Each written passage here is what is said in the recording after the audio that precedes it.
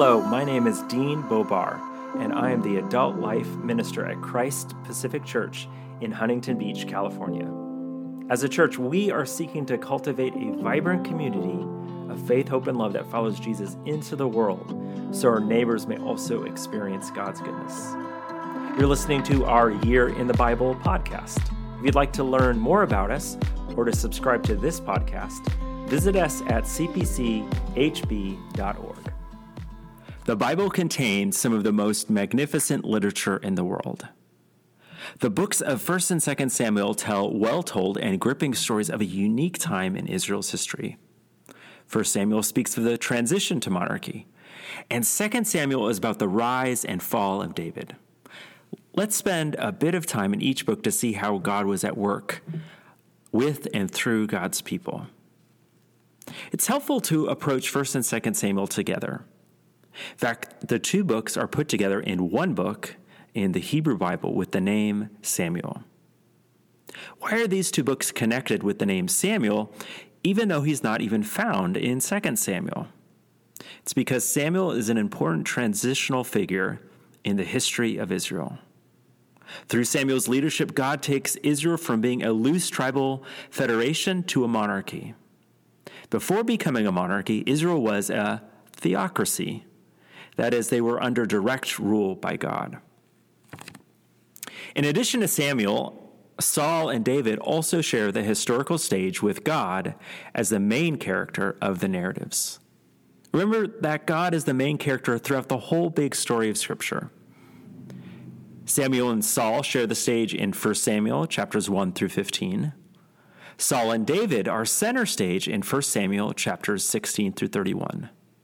Finally, David is the main focal point in 2 Samuel. Let's start by unpacking 1 Samuel.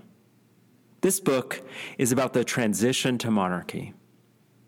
Samuel embodies many different roles as he leads Israel from a loose tribal confederation into a monarchy.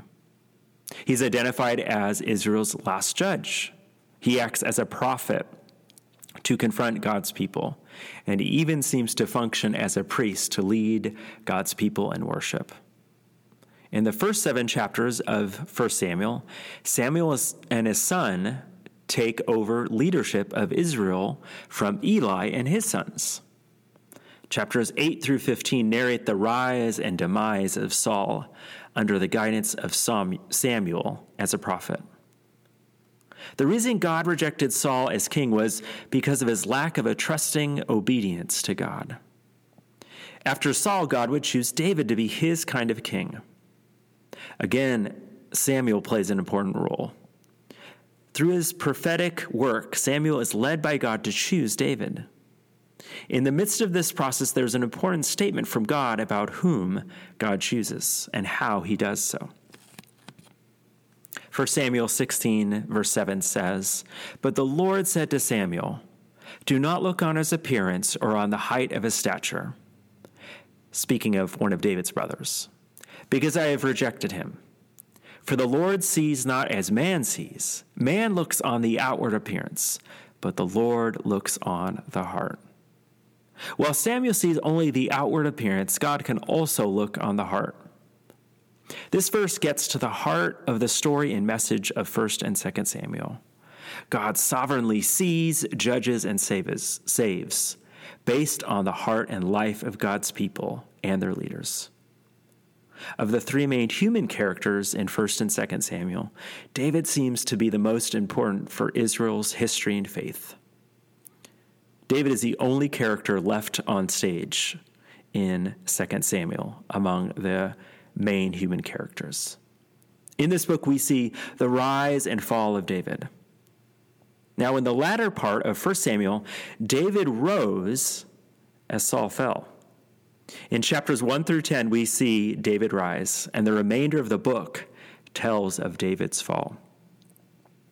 David's continued rise to power in 2 Samuel verses 1 through 10 includes his consolidation of power, establishing a religious and political center in Jerusalem, and perhaps most importantly, God's covenant with David and his royal line. Let's hear part of God's word to King David through Nathan the prophet. says, "When your days are fulfilled and you lie down with your fathers, I will raise up your offspring after you, who shall come from your body, and I will establish his kingdom. He shall build a house for my name, and I will establish the throne of his kingdom forever. I will be to him a father, and he shall be to me a son. When he commits iniquity, I will discipline him with the rod of men, with the stripes of the sons of men. But my steadfast love will not depart from him, as I took it from Saul, whom I put away from before you. And your house and your kingdom shall be made sure forever before me. Your throne shall be established forever." Those are verses 12 through 16 of 2 Samuel chapter 7. In this chapter, David seeks to build a house, a temple for God, but God declares that he will build a house, a dynasty for David. You see, there's a play on words in the Hebrew. Both words can mean house and temple. It will be David's son Solomon, however, who will build a temple in Jerusalem. Also, God will discipline wayward kings in the future amongst David's royal line, but God will ultimately show steadfast love to David and his lineage.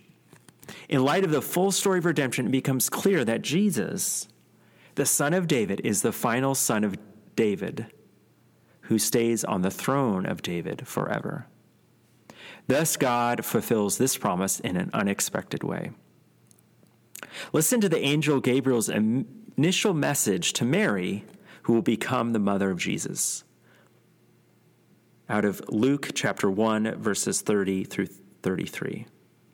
"Do not be afraid, Mary, for you have found favor with God.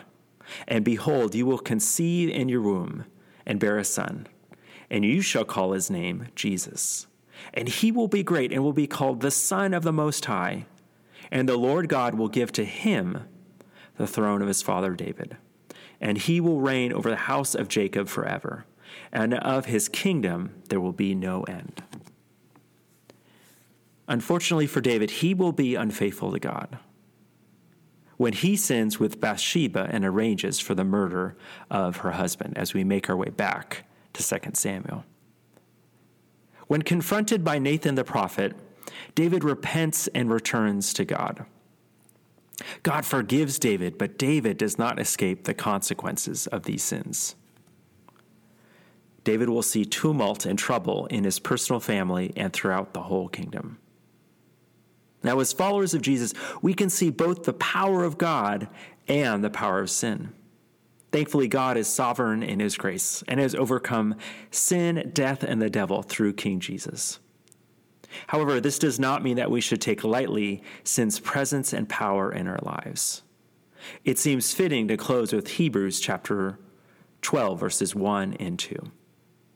"Therefore, since we are surrounded by so great a cloud of witnesses, let us lay aside every weight and sin which clings so closely, and let us run with endurance the race that is set before us, looking to Jesus, the founder and perfecter of our faith, who for the joy that was set before him endured the cross, despising the shame, and is seated at the right hand of the throne of God."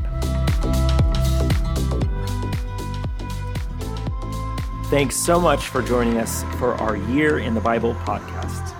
If you'd like to hear more about our Year in the Bible campaign, to subscribe, or learn how you can become engaged with us as a church, please visit us at cpchb.org.